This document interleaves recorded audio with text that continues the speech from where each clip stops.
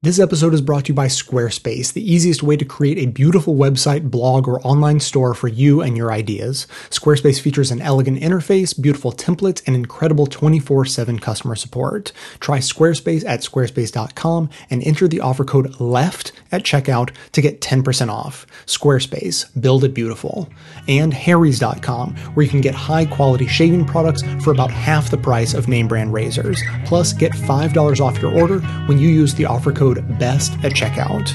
Now, welcome to the award-winning Best of the Left podcast with clips today from AJ Plus, The David Pakman Show, The Majority Report, The Young Turks, CNN, Democracy Now!, Learn Liberty, and the Migrants' Rights Network. I remember my eyes were like almost about to cry. There was a hint of embarrassment, to be quite honest. I realized that my silence was not protecting me.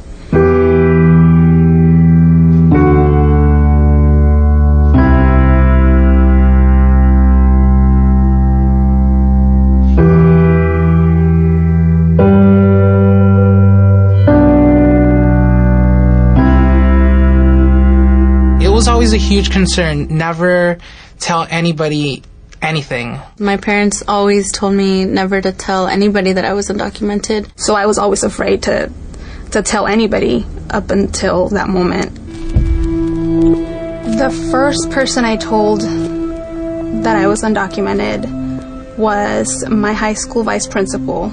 I told him because I had just found out that my dad's court hearing for his residency had been denied. I sort of broke down and I told him. The very first person that I disclosed my status to was actually a high school friend. High school was a big challenge for me because while everybody was getting their driver's license or getting jobs, I was like, oh, I can't get that. I wondered if this was going to question our friendship, actually. The first person that I told was my 9th grade computer ed teacher, Miss Mitchell. She offered me a summer job. And the first thing that she asked me was for my parents' permission and a social security number, which I didn't have. She looked mad. And I was like, the first thought that crossed my mind was like, oh my God, she's totally going to tell on me. But she was like, I can't believe that, somebody who has so much potential, is not given an opportunity to get papers. I began to question, like, what am I doing in high school, Should I even continue high school? Should I graduate? I should just drop out. What's the point? I was really afraid, just because afraid of being judged, mainly. And I knew about secrets because aside from being undocumented, I'm also queer. I just needed somebody to know. I needed somebody, even if that person couldn't help me, I just needed somebody else to know who I really was and the identity that I was carrying with me. I don't ever remember feeling ashamed about being undocumented. My father was deported when I was in 10th grade, and that's when I came to understand what it meant to be undocumented. It was always something that was on my mind. It was always on my horizon, and just rapping about it, making jokes about it, made it all the more bearable. Coming out as undocumented and queer means owning your narrative. That I exist, that I'm a person, that I'm here, that my existence is more than a 9-digit number. Sticking it to the man. Loving yourself. Being tired of seeing the injustice that goes on in our community. Being unafraid. It's like the boogeyman that's going to get you. You come face to face with it and it's gone. It means love for myself, for my identity, for my community. When you are in the shadows or in the closet, you're alone. But once you express yourself and you become active in the community, there's this liberation and empowerment. Coming out as undocumented is really liberating. You never know who will be your biggest supporter. And also it forces people to see us and to recognize that we're here.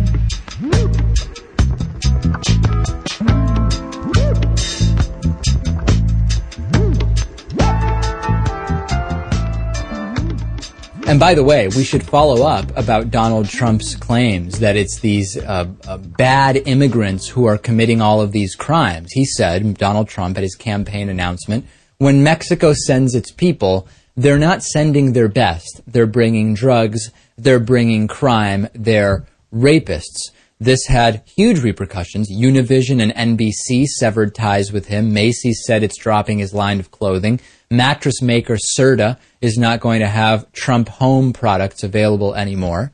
But then we actually got an analysis of whether it's true that immigrants are bringing crime. Donald Trump had a session with the Chicago Tribune newspaper, and he brought them all sorts of newspaper articles that he thought would confirm his point about dangerous criminal immigrants. But it turns out that most of these are either completely out of context or just flat out untrue. The Huffington Post story that Donald Trump cited as evidence that immigrants are committing all this crime in the U.S. actually talked about how undocumented immigrants are often raped before crossing the border into the United States by individuals who are not in the United States. They get raped before they get here by bandits or human traffickers or government officials, etc. And then Donald Trump had other articles also, but they were just anecdotal. Out of any group of people, right, Episcopalians or people from West Virginia or people who like tennis, you're going to be able to find some criminals. That doesn't mean that it is representative of the population as a whole. Let's look, for example, at the city of El Paso, Texas, which in 2011 had the lowest crime rate ranking in any city with at least 500,000 residents. It is right across the river from Mexico, specifically Ciudad Juarez, which in Mexico in 2011 had the second highest murder rate of any city on earth. Lewis, just a river separating the two cities, and it doesn't seem like all this crime is bleeding over to El Paso.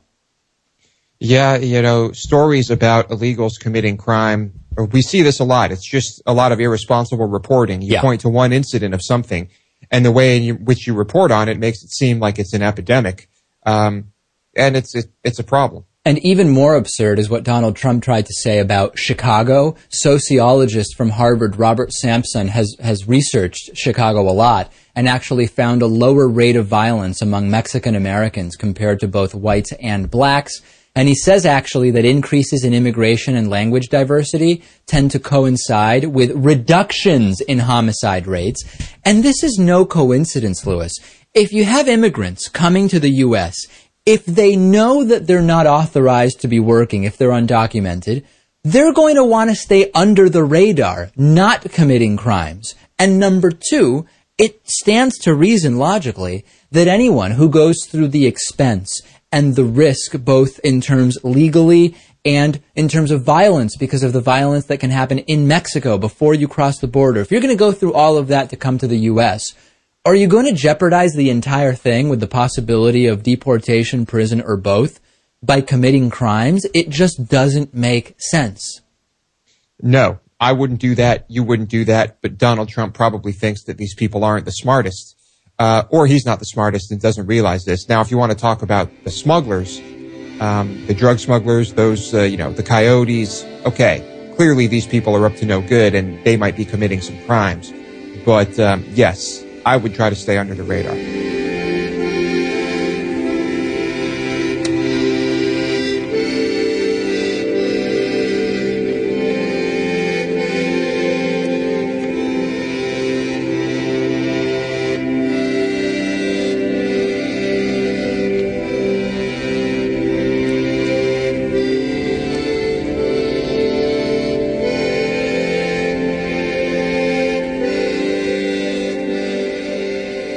So Scott Walker, and this is fascinating because the Koch brothers ostensibly right? They're pro-immigration. But let's be honest. At the end of the day, now, and I have said for some time that when the Koch brothers said they were going to dump $900 million into this race, a lot of it was going to end up in Scott Walker's pockets. Scott Walker has been carrying their water for quite some time. He is, and here's the thing. I mean, you're the Koch brothers, right? Will you support Jeb Bush if he becomes the nominee? Probably in some way, but you'll probably spread your money out because you don't know that he's going to win. You want to own a guy. You want to own a guy. Jeb Bush is not going to be owned by the Koch brothers. Jeb Bush is going to have a lot of other owners. Scott Walker, he's going to be owned by the Koch brothers. You have to understand the sort of the agenda of these pros. And last night when I was on Hayes, I was saying that Chris Christie, when he talked about Social Security, was playing to one guy, Pete Peterson. And Jeff Smith, not a friend of show Jeff Smith, but Jeff Smith, state senator from Missouri, who I think went to prison because of campaign finance issues, who follows this stuff. I said, well, what about Ken Langone? Chris Christie already has his billionaire, Ken Langone. I don't think Ken Langone is going to support Chris Christie because Ken Langone wants some results. He he pays Cuomo to get charter schools in and whatnot. Chris Christie is valuable for one reason only, and that is to carry a message. Pete Peterson says, you're going to carry the Social Security message, and you're going to lose, and I don't care, because I spend tens of millions of dollars a year anyways trying to push this message, so instead I'll pay you to do it. I'm just looking at an advertising budget I have. You're going to be the advertising thing. The Koch brothers, they're going to have their advertising guy who actually may win. At least the nomination, so he's going to be able to talk about this stuff for the next 6 months. So the Koch brothers, they don't care about the immigration. That's just low on their list of stuff. Because Scott Walker did not make this decision to not only slam undocumented immigrants, but to criticize the notion of immigration, period. In terms of legal immigration, he said to Glenn Beck, who's had it with the Republican Party. I don't know if you remember that, but that was 2 weeks ago. In terms of legal immigration, how we need to approach that going forward is saying the next president and the next Congress need to make decisions about legal immigration system that's based on, first and foremost, on protecting American workers and American wages. Because the more I've talked to folks, I've talked to Senator Sessions and other out there, but it's fundamentally lost issue by many in the elected positions today, is what is this doing for American workers looking for jobs? What is this doing to wages? And we have to be at the forefront of our discussion going forward. Well, first of all, I think you'll find that it's doing very little in terms of wages and in terms of jobs. Immigration, even in general. Particularly relative to something like unionization, which has a proven track record of raising wages in an industry, never mind just for the people who have been unionized, but in that industry by upwards around 10 to 12%. So if you really care about American workers and American wages, your whole career is not built upon destroying unions. This is just about nativism. This is just about nativism. He's going Pat Buchanan. Because he's got to reach out. He's got to make up for the fact that he's being supported by the Koch brothers. And he's got to distance himself from there. And he basically, I'm sure, got the green light. Go ahead. He's also somewhat like Sarah Palin. I think, the more I see him, I mean, he's obviously a lot more effective than her and not just sort of complete disaster that she is, but he's a real believer. Oh, yeah, there's no doubt. So I don't think there's not even the sense of, well, I'll use this as an opening to cynically exploit. He's all in this total maybe so. But I think he's in a fantasy land with regard to all of this stuff. I think there's part of that. Whether it's market fundamentalism, whether it's nativism, I think it's very genuine. It's not like, I'm going to go play this audience of rubes right now. I know. I think there's something to that. He's a representative of the rubes himself. All right. So with that said, that's Scott Walker on his, as Breitbart.com calls it, his pro-American worker stance on immigration.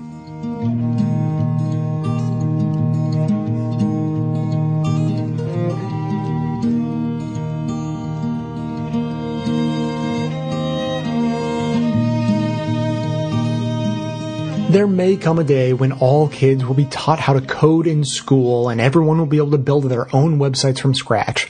But until that day comes, there's Squarespace, the platform that makes it fast and easy to build a beautiful website, no coding required. Not only will it be simple to build your site using great templates and drag and drop tools, but it's a breeze to maintain because you'll always know that you have state-of-the-art technology powering your site, ensuring security and stability. Not to mention their 24-hour support, just in case you need a hand. The fact is, Squarespace has too many cool features to mention, but the good news is that you can try them all out for free for 14 days, no credit card required.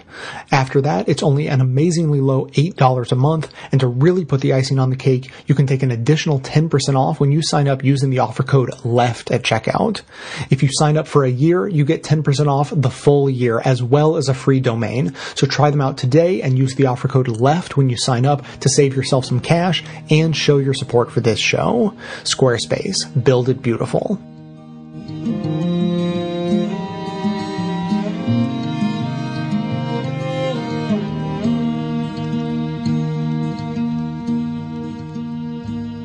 Republican Party obviously in a lot of trouble with Latino voters. In fact, President Barack Obama was able to secure his victory thanks to winning the Hispanic vote, as Ross Story explains, by more than a 36-point margin in 2008 and a 44-point margin in 2012. So those are gigantic leads for the Democratic candidate in those elections.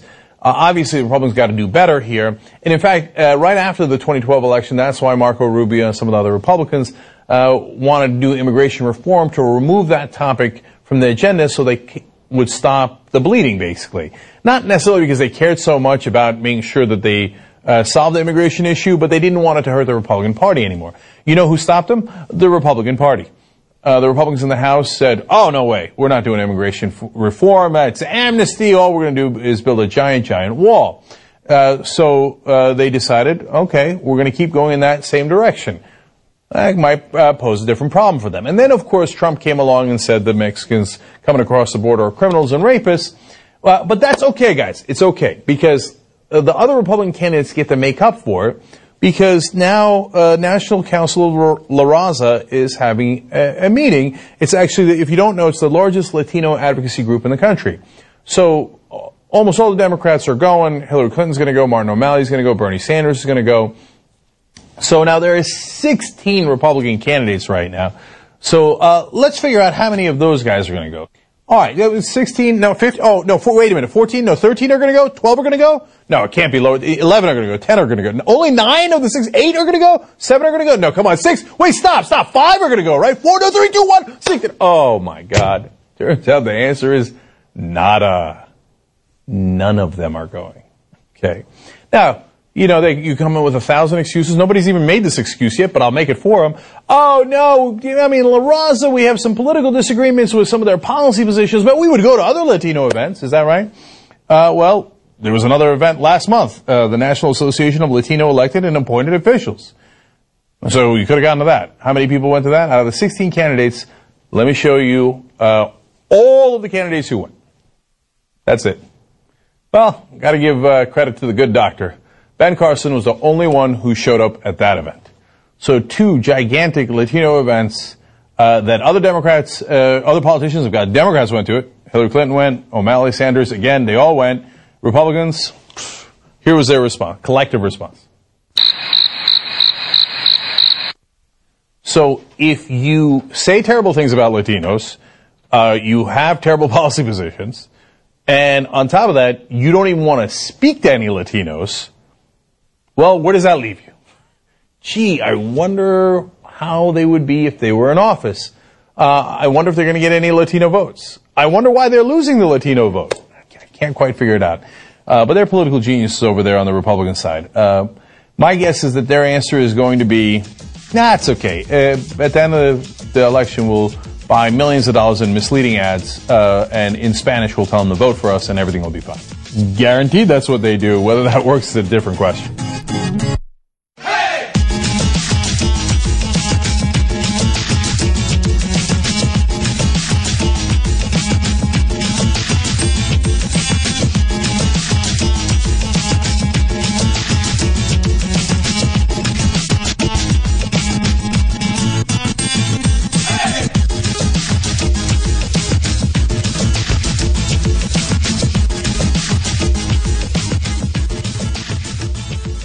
Tell me about that day. What happened? You come home and you find the kitchen empty. Yeah, it's weird because, you know, as I said in my letter, I would always have like this feeling, I was always scared that my parents were going to be gone, that I was going to come home one day. You were aware of their uncertain immigration status. status. I mean, they would remind me every day. I mean, my dad had like this whole system, you know, here's where I hide this in case anything happens, and you know, don't be scared and know that you're going to be okay, and that we love you very much, and that we wish that this situation was different for us, but this is our reality.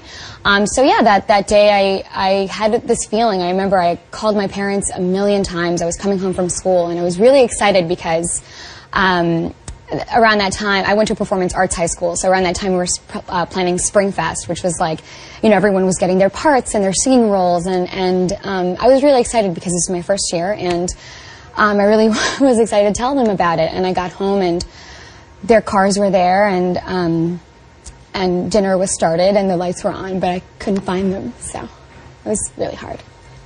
It was really hard. And then the neighbors came in and that's how you found out that they were gone? The neighbors told you? Mm-hmm. They were just like, I'm so sorry, but your parents were taken away. And what did that feel like? That seems to be every child's worst nightmare, that your family is taken from you. Yeah. I broke down, you know. I remember I hid under the bed because I was afraid that somebody was going to come for me. I don't know who that someone was, but I was just so scared. You know, it's like, what do you do? And then I'm so scared for them. It's like what they're going through. You know, my parents are going to jail, and for what? You know, I didn't consider them criminals. How long did it take for you to understand where they were? Because they were gone. The neighbors came over and told you that immigration had come and taken them away. Yeah. How much of a timeline? What was the timeline of when you then found out where they were? Well, a few hours later of just waiting there, and the neighbors were at home with me. I called my friends and their parents. I was very close to them, and they knew my parents' situation as well. And I called them. They came over immediately, and they were just sitting there waiting for calls. And then finally, I got a call from my dad, and he said that he was being detained, and then my mother called. They were separated. I think no matter what side of this whole debate you're on, I think it's really troubling to know that you talk about this quite openly in your letter, that no government official, no government agency reached out to make sure that you were okay. No. You basically relied on the kindness of strangers to get you through high school, to go on to college, and fast forward. Yeah. Do you see your parents today? You're a few years older now. Yeah. It's been a few years since you graduated. It's been a few years since it happened. What's the status of your parents and your sibling? You have a brother. Yeah, I have a brother, Eddie. They are in Colombia right now. I talk to them not every day, but we talk. Do you go there? I go there once a year. How is that? It's tough.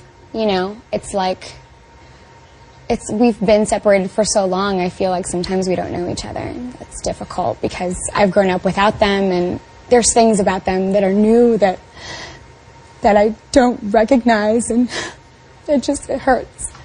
But I love them so much, and I just hate that they have gone through this. And I know I've been by myself, but I feel like they have lived a very lonely existence.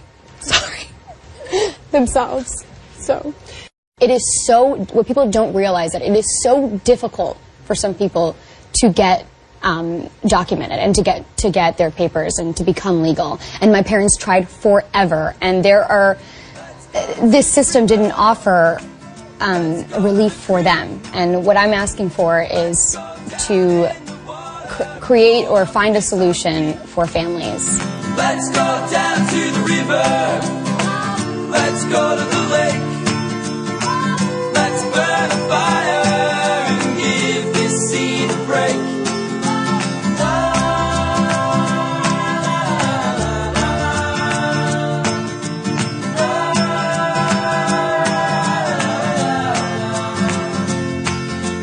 Let's get out of the city. Let's go running the street. Let's sit down in the holy water where the air is clear and clean. We turn now to Texas, where several cases of immigrant abuse have surfaced, both at the beginning of life and in death. The Texas Observer reports this week the state has been denying birth certificates to children born to undocumented parents. Despite the 14th Amendment's guarantee of citizenship to everyone born in the United States, Texas officials have reportedly refused to provide birth certificates to children whose mothers lack U.S. visas. A group of mothers has filed a lawsuit against the practice. Meanwhile, about 250 children held in a detention center for immigrants and asylum seekers were given an adult dose of a hepatitis A vaccine earlier this month. Crystal Williams of the American Immigration Lawyers Association told HuffPost Live what happened. They were given a double dose just there of the hepatitis A vaccine. Many of them very likely already had a hepatitis A vaccine just a couple of days before. The whole thing was inexplicable, but at the same time, very emblematic of what has been going on there. Incidentally, several of the children did develop problems from the vaccinations. Whether it was from the Hep A or not, we don't know, because there were 4 to 6 vaccinations given to each child. But there were a couple of children whose legs swelled so much that they were unable to walk. There was a child with severe vomiting and diarrhea. And the solution to this, as it was to everything, or is to almost everything in the facility, is drink more water. That's the answer to everything. Drink more water. And in the latest scandal, Texas has claimed there was no evidence of wrongdoing. When the bodies of immigrants found miles inland from the Mexican border were placed in mass graves. The bodies were gathered from the desert surrounding a checkpoint in Falfurrias, Texas, in Brooks County. An investigation was launched after the mass graves were exposed last November in a documentary by the Weather Channel in partnership with Telemundo and the Investigative Fund. In this clip, reporter John Carlos Frey speaks with Dr. Krista Latham of the University of Indianapolis at one of the sites where scores of migrant bodies were buried.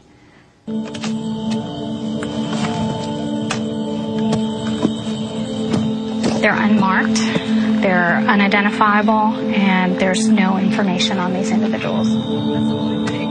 We anticipate at least several hundred may still be buried within the cemetery.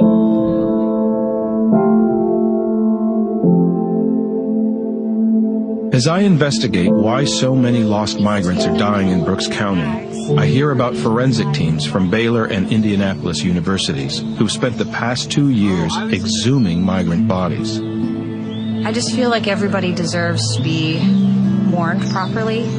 They still have parents or siblings or spouses or children that are wondering what happened to them. So we're doing this for the families. For years, the previous sheriff would give the bodies to a funeral home that charged taxpayers over $1,000 per body, then buried them anonymously in a corner of this cemetery. Can you describe what kinds of bags the individuals were buried in?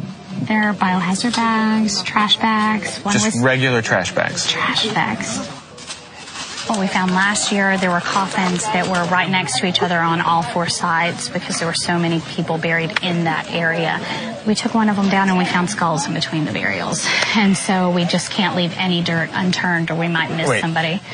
You have coffin, and then in between coffins you have skulls. Sometimes. These are mass graves. These are mass graves. They're commingled. Everyone is different. So you shouldn't just dump a bag into a hole in the ground. You know, would you want your son buried that way? Or your mom? Or your sister? Or your brother? I mean, this isn't how you want someone you love to be buried. For more, we're joined by the reporter you just heard in this clip, his own investigation revealing new evidence that indicates rampant violations of the law with these mass graves. John Carlos Frey is the documentary filmmaker and investigative journalist at the Nation Institute. His latest report, Graves of Shame, follows up on his last year report, The Real Death Valley. John, welcome back to Democracy Now! Explain to us where these mass graves came from. Who is buried in them? The mass graves are in a small rural county in South Texas called Brooks County, a very poor county. The migrants mostly come from Central America and Mexico, and they find themselves crossing the U.S.-Mexico border, trying to evade a checkpoint and walking about 40 miles in what amounts to 100-degree heat and 100% humidity. Many of the individuals die. They don't have identification on them. The process by which the county and officials in the area try to identify them is pretty meaningless, and these individuals are buried in a county cemetery, basically dumped into a hole in the ground. Many of them don't have markers or proper burial techniques. And these graves in the last couple of years have been exhumed so that the individuals can be identified, or at least the attempt to identify them. And John, who do you believe should be held accountable for this? Well, the county is responsible. Anybody who is found deceased in the county, there is a procedure by which individuals who handle the remains have to try the best that they possibly can to try and identify the individuals. For example, county coroners are supposed to take DNA evidence and submit that to our missing persons and unidentified database. Individuals are supposed to have any sort of identification in the actual container where the individual is buried. The cemetery is supposed to have a plot plan. If you're looking for the remains of a particular individual, you're supposed to be able to find exactly where they've been buried. And it goes on down the list, from law enforcement to county officials to private mortuary companies. Any individual who has contact with the remains are culpable here. And all of those people that I just named and the organizations I just named have been negligent. John Carlos Frey, you report hundreds of migrants have died in the sweltering Texas brush, some while waiting hours for Border Patrol to respond to their 911 calls. Your documentary features Sigfredo Palomo. He and his brother Jose Fernando Palomo came to the U.S. hoping to escape violence in El Salvador, but after they crossed the border, Fernando fell ill and the two were abandoned by their guide. In this clip, Sigfredo describes how he had called 911 repeatedly as his brother Fernando lay dying. And then he started to hallucinate. His body or his limbs were no longer functioning.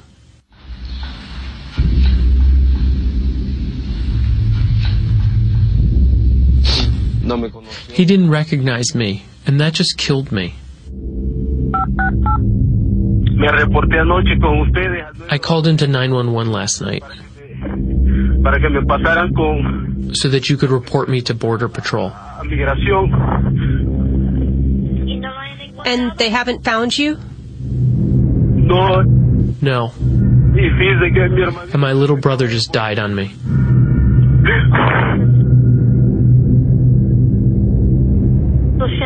I'm so sorry. One moment, please. And it's just you and your brother, right? Yeah, but he just died on me. What is your brother's name? Jose Fernando Hernandez Paloma. He was 22 years old.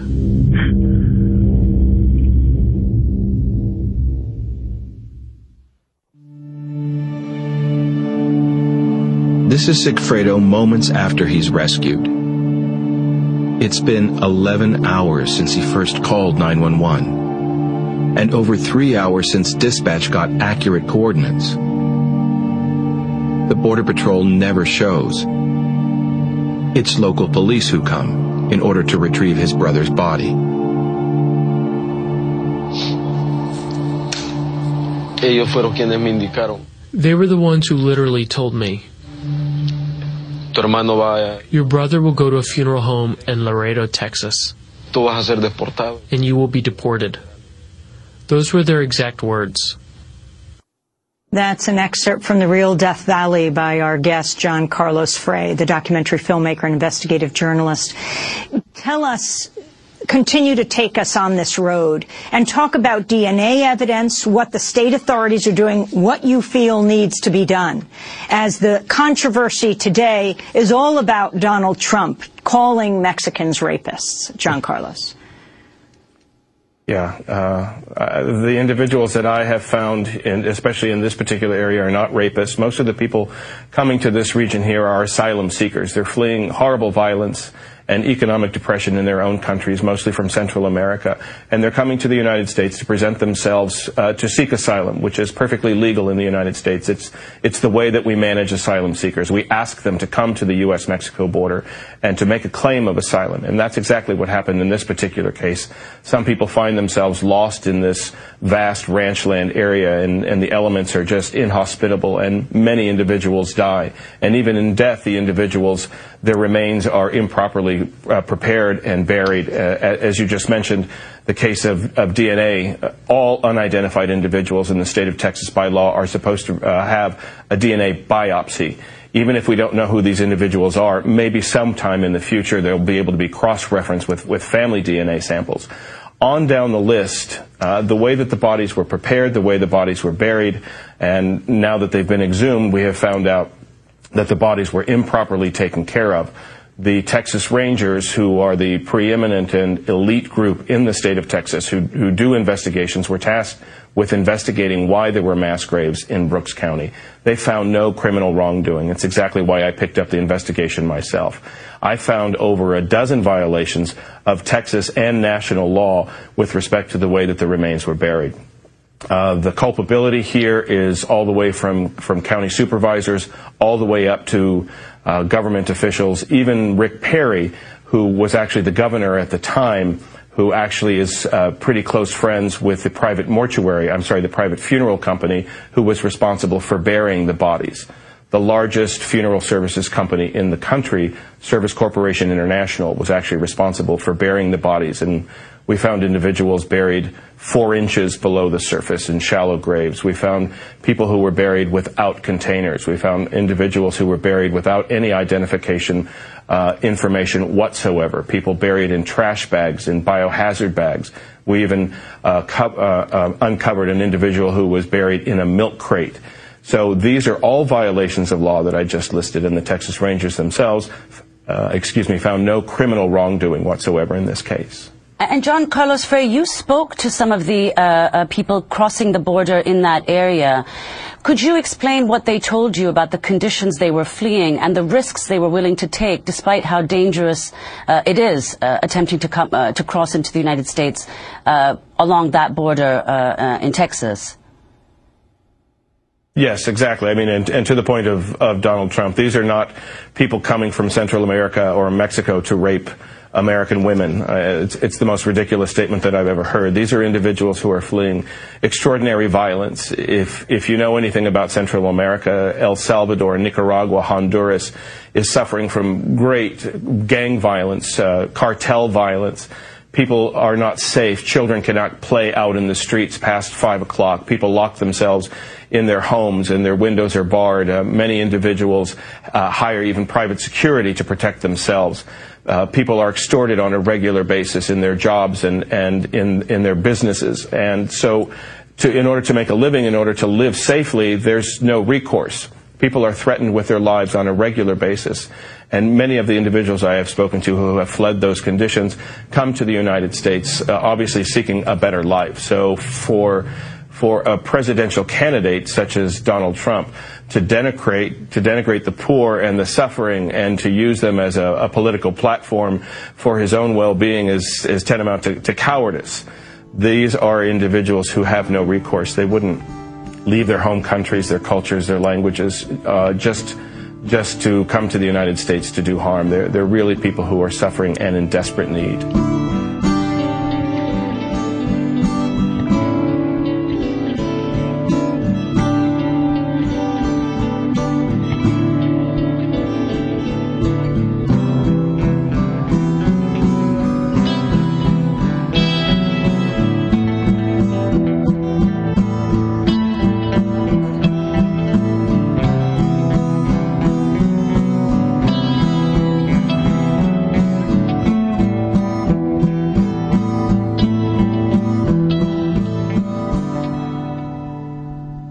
As the debate regarding illegal immigration continues in the United States, there are more and more congregations, liberal congregations, that are trying to save people from being deported. In fact, dozens of congregations in as many as 12 states are offering refuge in their churches in order to make sure that these people don't get deported in what they consider an unlawful way. Now, what happens is if you are living in a church, authorities are unable to deport you. There's this weird loophole. So these congregations are trying to help out. Well, there's a pastor who's actually enraged by this, Pastor Robert Jeffers. And here's what he has to say. Take a look. Look, a lot of these liberal churches that harbor illegal immigrants who are criminals say they're following the example of Jesus. The only problem is they're following the Jesus of their imagination rather than the Jesus of the Bible. Look, Jesus was not this wimpy little guy who walked around munching sunflower seeds and saying nice things to people.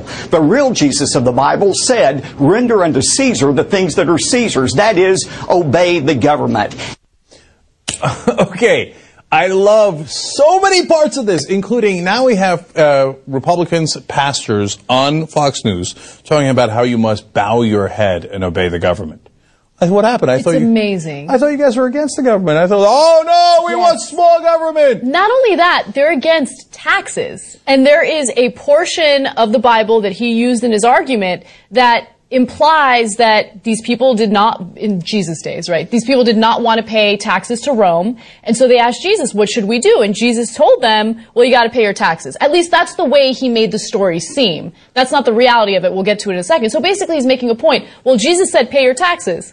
This is a conservative Republican who probably despises taxes. Right? Yeah, but all of a sudden you want to make that point and it's convenient. You're like, oh, yeah, Jesus pro-government, pro-taxes. We like taxes. Okay, interesting. We didn't know that you were on that side. Amazing. Now, there was another religious individual who looked into this and was like, oh, no. He got the story wrong. Okay, so let me give you an example. So Jeffers was referring to a Bible story in which critics of Jesus asked him if he was right to pay taxes to the Roman government, which controlled Israel at the time. Jesus asked for a coin and, pointing out that Caesar's face was imprinted on it, said, give to Caesar what belongs to Caesar and give to God what belongs to God. Now, as the religious expert said in this context, Jesus' statement was a critique of Rome's imperial system and its claim that Caesar was a deity. Jesus was essentially saying that government was not God. So now Jeffress takes that and twists it. So he's like, well, you see that? Jesus loved the government. And so he said, if the government, cracks down on undocumented immigrants, well, then, that's awesome. And Jesus would have been in favor, but he would have rounded them up. Oh, come on. Who can possibly believe that? All right, I got great quotes for you in a second from the Bible itself. But let's talk a little further about that saying, right? Now, I'm not sure I agree with the second religious scholar either. It just seems to be like, hey, don't mess around with Caesar, okay? Right. If he wants your taxes, pay your taxes, just pay him, right? Just know he's not a deity, okay? Yeah. That's all you need to know. But this guy turns it around and says that he's implying that Jesus was pro-Caesar and hence pro the Roman government. That's why you should listen to the government in terms of going after immigrants. That's the same Roman government that crucified him.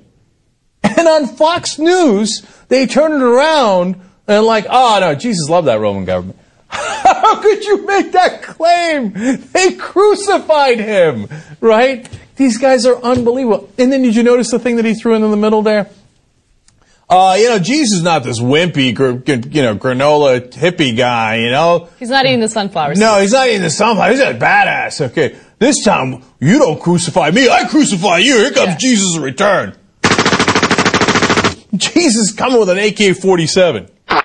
There's actually some documentation that he ate beef jerky, not sunflower seeds. So, he's a real American, right? Yeah, that's right. I wouldn't be surprised if they said something that ignorant on the show. You know what Jesus liked? NASCAR. Okay.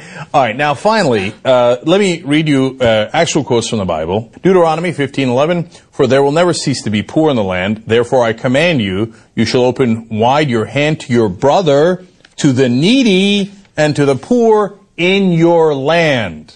Okay? That's a very inconvenient Bible verse, Cenk. Don't bring up the inconvenient stuff. The needy in your land, open your arms to them. Don't close your fist to them, open your arms to them. That's what the churches are doing now, and he's trying to fight against the churches. One more, Luke 12:33-34. Sell your possessions and give to the needy. Provide yourselves with money bags that do not grow old, with a treasure in the heavens that does not fail, where no thief approaches and no moth destroys. For where your treasure is, there will your heart be also. Now, has Pastor Jeffress told his flock to sell all their worldly possessions and give it to the needy in their land? It doesn't appear so. If you're not convinced, I give you this final piece of evidence. Let me show you the first undocumented immigrant. Moses. I mean, look, they put up a whole sea to keep him out. Okay, and that didn't work either. He parted that shit. That's right. And whether they liked it or not, he was coming. He did not have papers, but I'm pretty sure the Bible was on his side. Could you imagine he gets to Israel after 40 years in the desert? They're like, papers? Yeah. He's like, are you kidding me, man? By the way, I just want to add one thing to this. It's just interesting to see that certain groups of people in this country, those who like to preach about morality the most, use their same religious doctrine in order to divide us. They're the same people that use religious doctrine. They ignore the inconvenient parts that Cenk just mentioned right now, but they use that Bible in order to justify their hatred for certain groups of people. It's disgusting, right? Like, by the way, and let's say, you know, we want to have an actual conversation about undocumented immigrants, illegal immigration, whatever it is. I don't care what your Bible has to say about it. You know what I care about? Common sense and policies that work, right? Your Bible can be the most clear, consistent thing on the planet, which, by the way, it isn't, and I still don't care what it has to say about illegal immigration.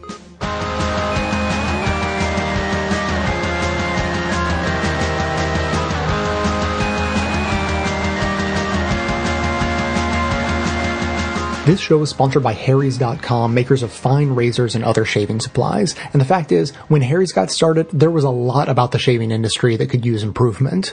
Blades and handles were outlandishly overpriced, their quality left something to be desired, and they were a hassle to buy when you'd often find them locked in cabinets in stores. Well, seeing all of this room for improvement, Harry's went out to make just those improvements and are now disrupting the industry. Harry's blades are about half the price of the old guard while being the best blades I've ever used, and they are delivered right to your door. To try them out, you can get a starter kit for just $15 that includes a handle, blades, and shaving cream or gel, but you can take another $5 off of that when you use the coupon code BEST at checkout. So go to Harry's.com and get a starter kit of your own and start shaving better while saving money. That's HARRYS.com and enter the coupon code BEST at checkout for $5 off your starter set and start shaving smarter today.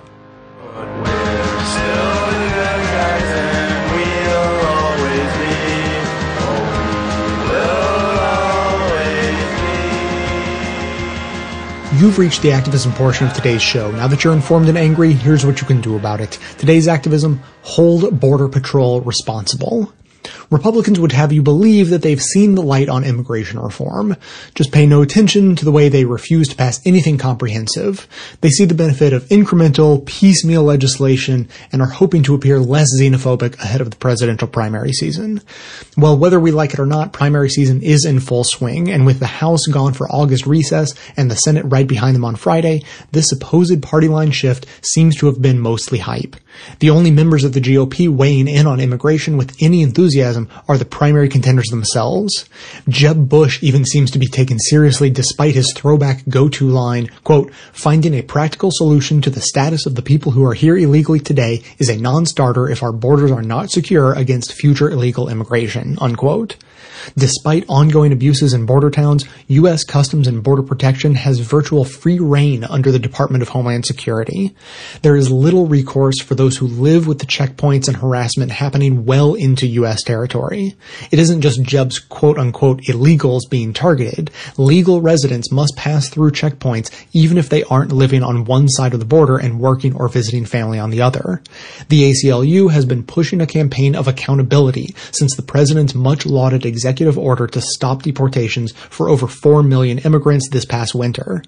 That order also ramped up the militarization of border towns and checkpoints.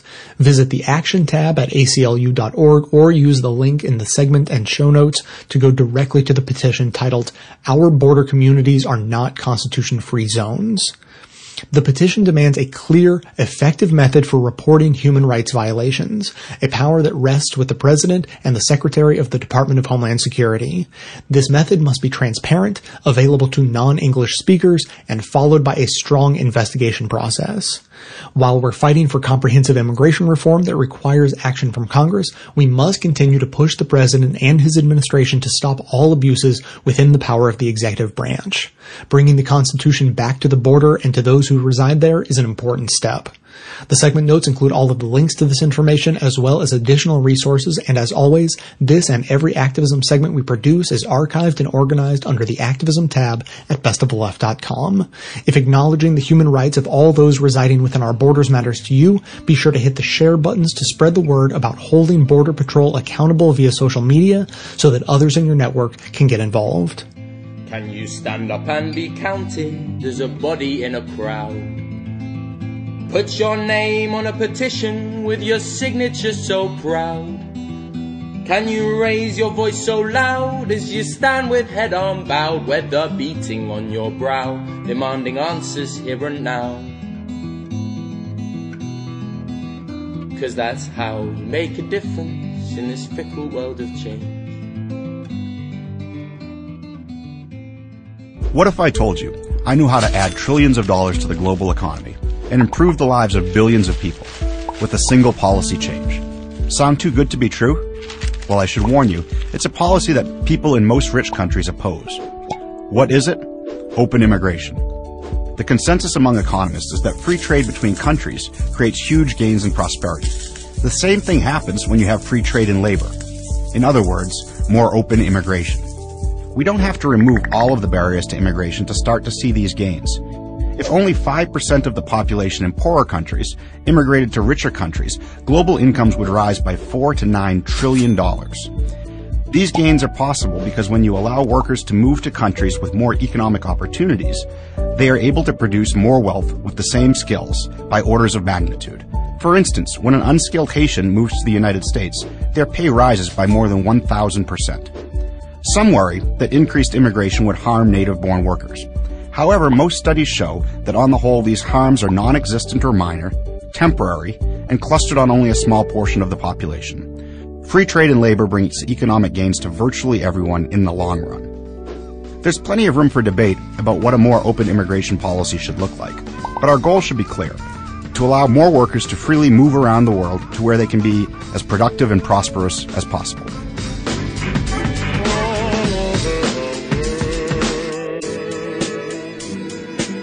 A kiss won't mean goodbye all over the world. Then we'll have time for things all over the world.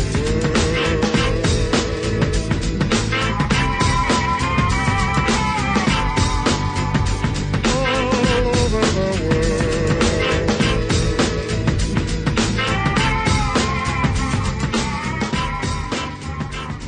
We have been called many names. Illegals, aliens, guest workers, border crossers, undesirables, exiles, criminals, non-citizens, terrorists, thieves, foreigners, invaders, undocumented. Our voices converge on these principles. We know that international connectivity is the reality that migrants have helped create. It is the place where we all reside. We understand that the quality of life of a person in a country is contingent on migrants' work. We identify as part of the engine of change. We are all tied to more than one country. The multilaterally shaped phenomenon of migration cannot be solved unilaterally or else it generates a vulnerable reality for migrants. Implementing universal rights is essential. The right to be included belongs to everyone. We have the right to move, and the right to not be forced to move.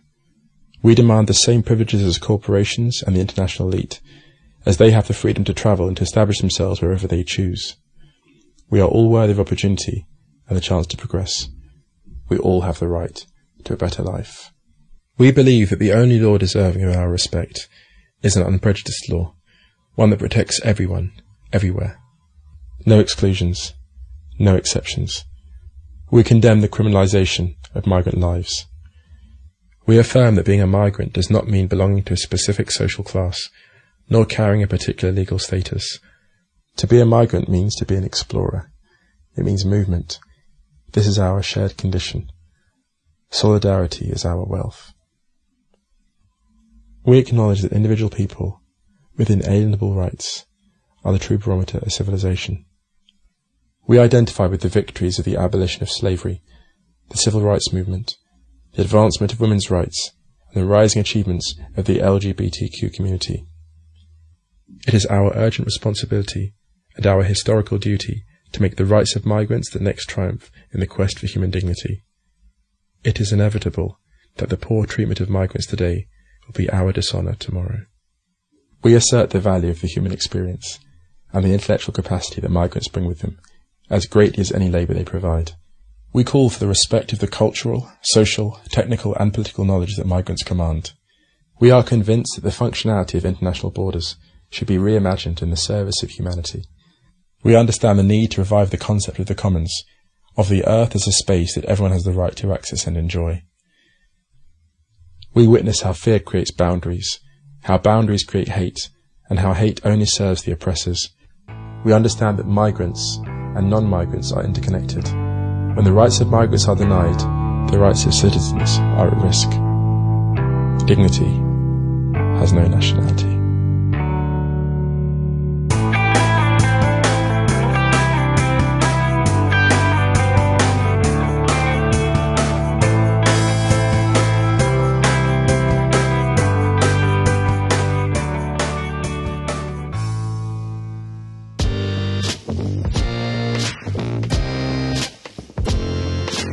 Hi, this is Katie from Best of Left Social Media and Activism. I wanted to call and respond both to Jay's call for things that are different about us that make us happy, and also respond to Chris from Seattle's voicemail, which was posted on the most recent feminism episode, where he has found happiness through polyamory. Yes, this is me also. I didn't actually know I was looking for it because our mononormativity, heteronormativity, purity culture mix really doesn't even allow for the space for those of us who respond well in multiple romantic relationships to even know that that's a thing that exists that we should be looking for. So it was kind of a challenge to find. I was certainly over 30 when I realized that the mononormativity sort of conveyor belt of life was part of why relationships hadn't worked for me in the past. I have found, similar to Chris, that poly definitely exposes a lot of your own issues, and part of that is just because you have so much more communication emphasis in polyamorous relationships. Part of that is because you have more time commitments, and part of it is just because that community really, really emphasizes consent and really emphasizes that there's no standard, there's no assumption, there's no automatic assume for what the person sitting across the table or across the bar from you wants. So you actually have to talk about things like where you want to live and what you want your house to look like and whether or not you want children or ever want to get married. So as someone who does communications, I just really, really have loved that as well. And I actually have a follow-up question for Chris, and I hope he will call back. He also identifies as queer, and I apologize if I'm getting your pronoun incorrect, Chris. You identify as queer, and also so that you identify as poly. And this is something that I've discussed a lot with friends in the queer community, particularly those who are bi. It turns out I have a lot of bi female friends We have a lot of the same assumptions, not the same erasure issues, but the same assumptions made of us as a poly woman does. And so I've talked a lot about whether or not I can call, or it is appropriate for me to call poly an identification. I think of it more as a relationship style, just because I don't want to be co-opty about it, but I would love to hear what a person who identifies both as poly and queer has to say about that. So thank you so much for sharing, and hopefully you'll call back.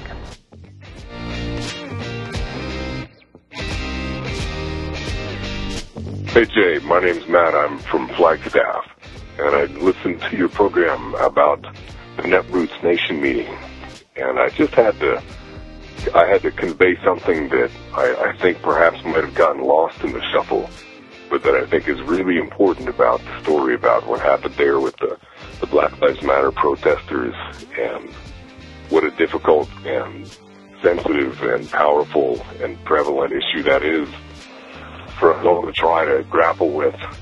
And really it's about Bernie Sanders, and just simply to emphasize that if you go and you look at what he has been talking about for a long time, but I think he's gotten a bit of a short stick from the way you presented the show. You can read from his speech the day before when he was in Iowa, where he says, "And like everybody in this room, I want to see an America where young black men walk down the street. They will not be harassed by police officers. They will not be killed. They will not be shot." That was the day before the protest. And that's not to say that, as challenging as the issue is, how hard it is for white Americans to really deeply understand that plight. That doesn't mean there aren't people who do sincerely try in the best way that they can. And I think that Sanders deserves credit for having known and felt strongly about that issue before that protest happened, and I think that was lost in the shuffle. Anyway, great show. I listen to it all the time, and I really appreciate it. Take care.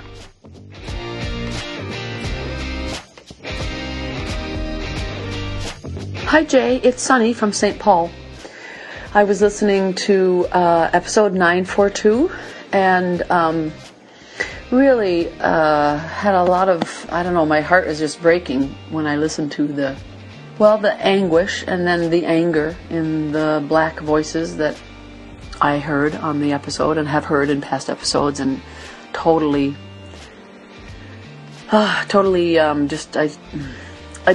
so I'm a 61-year-old white woman, grew up in a very progressive home in the 60s.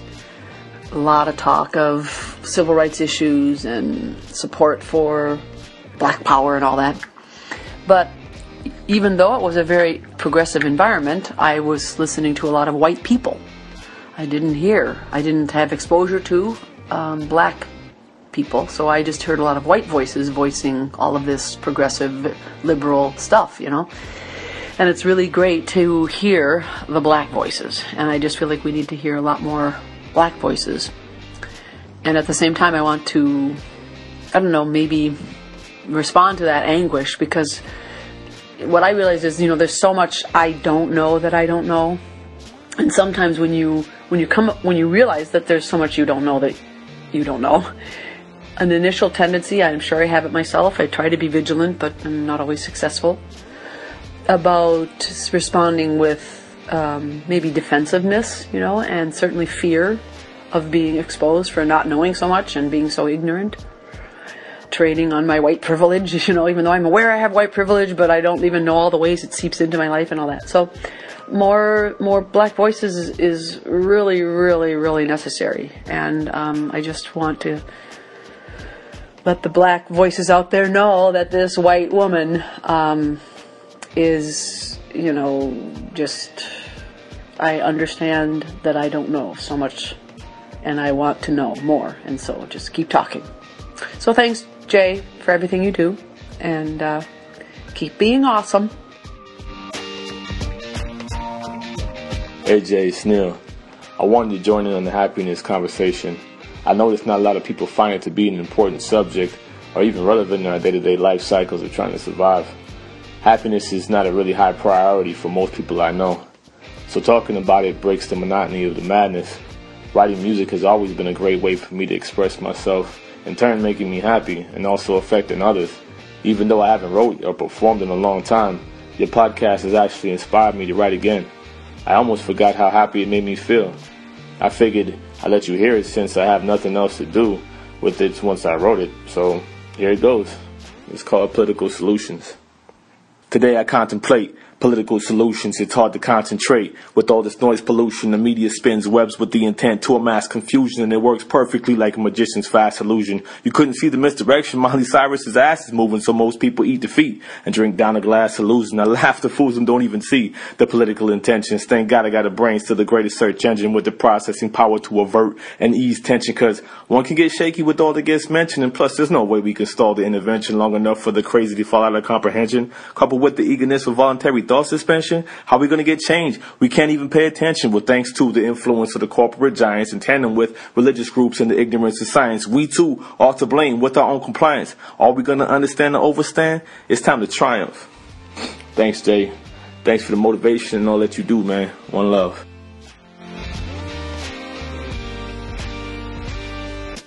Thanks for listening, everyone. Thanks to the volunteers who helped gather clips to make this show possible. Thanks to Katie Klabusik for all of her work on our social media outlets and activism segments. And thanks to all those who called into the voicemail line. If you'd like to leave a comment or question of your own to be played on the show, you can either record a message on the voice memo app of your phone and email it to me, jay@bestoftheleft.com, or leave a voicemail at 202-999-3991. In either case, keep it as short as you can. You'll have a better chance of having it played. Now today, I want to respond to Neil. We just heard from him. He was the last voicemail talking about how he's rediscovered his interest in music and found happiness through that, which I love. I love everything about that message.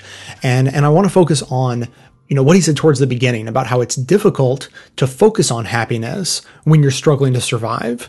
And to be clear, I'm not bullshitting anyone. I've never had to struggle to survive, so I cannot know what he means from experience. But I can understand, at least on an intellectual level, what Neil's talking about. And since I would never discount someone's lived experience, when he says that he and the people he knows have trouble focusing on happiness because they're too focused on surviving, I believe him. That makes perfect sense to me. But with that said, I'm still going to go ahead and make the case for why anyone in any position should focus on happiness anyways, no matter how difficult it seems like that would be. First and most obvious, happiness is its own reward. I mean, seriously, that should be obvious. Happiness is not a means to another end. It is an end in and of itself. So if you can figure out how to be happy regardless of your circumstances, well, then you're killing it. You're doing awesome. And secondly, and most specific to anyone struggling economically, happier people tend to be able to make more money. If you're in poverty, then money will definitely make you happier just by itself. That is a fact. But what is less known is that the inverse is also true, that regardless of your current economic standing, being happy actually increases your earning power. So if you're in poverty, happiness can actually be part of the path out of your hardship, not just a place you hope to get to one day when you're more financially secure. And the trick behind this is that happy people tend to be more productive. They tend to do a better job at work and as a result, make more money. This is all averages, of course. So for someone struggling to get by, it can actually be one of the most powerful positive feedback loops available. If you can figure out how to be happy before you've started making more money, that may actually help you earn more money. And then having more money will make you happier, and the cycle continues. Now, the real question is, how can a person just decide to be happy when they're in such a difficult situation? Well, for the past few weeks, I've been singing the praises of the philosophy that I found called Stoicism, and the Stoics definitely have some thoughts about the impoverished. So let's review real quick. I first introduced you to the Stoic idea of negative visualization by having you imagine what it would be like to be deaf, thereby presumably giving you a new appreciation for the miracle of actually being able to hear. So basically the idea of negative visualization is that if you think briefly about how things could be worse, you will end up with a more positive perspective on how things actually are, thereby making you happier with your life, regardless of what your life looks like. So now I'm going to read a sort of long passage to you out of the book I read about Stoicism. It's called A Guide to the Good Life, The Ancient Art of Stoic Joy. Definitely go pick it up at your local library when you get a chance. So here's what the Stoics had to say about poverty. Stoicism is by no means a rich person's philosophy. Those who enjoy a comfortable and affluent life can benefit from the practice of Stoicism, but so can those who are impoverished. In particular, although their poverty will prevent them from doing many things, it will not preclude them from practicing negative visualization. Consider the person who has been reduced to possession of only a loincloth. His circumstances could be worse. He could lose the loincloth. He would do well, say the Stoics, to reflect on this possibility. Suppose then that he loses his loincloth. As long as he retains his health, his circumstances could again be worse, a point worth considering. And if his health deteriorates, he can be thankful that he is still alive. It is hard to imagine a person who could not somehow be worse off. It is therefore hard to imagine a person who could not benefit from the practice of negative visualization. The claim is not that practicing it will make life as enjoyable for those who have nothing as it is for those who have much. The claim is merely that the practice of negative visualization, and more generally the adoption of Stoicism, can take some of the sting out of having nothing, and thereby make those who have nothing less miserable than they would otherwise be. Along these lines, consider the plight of James Stockdale. If the name rings a bell, it's probably because he was Ross Perot's running mate in the 1992 campaign for president of the United States. A Navy pilot, Stockdale was shot down over Vietnam in 1965 and held as a prisoner of war until 1973, 8 years. During that time, he experienced poor health, primitive living conditions, and the brutality of his jailers. And yet, he not only survived, but emerged an unbroken man. How did he manage it? In large part, he says, by practicing Stoicism.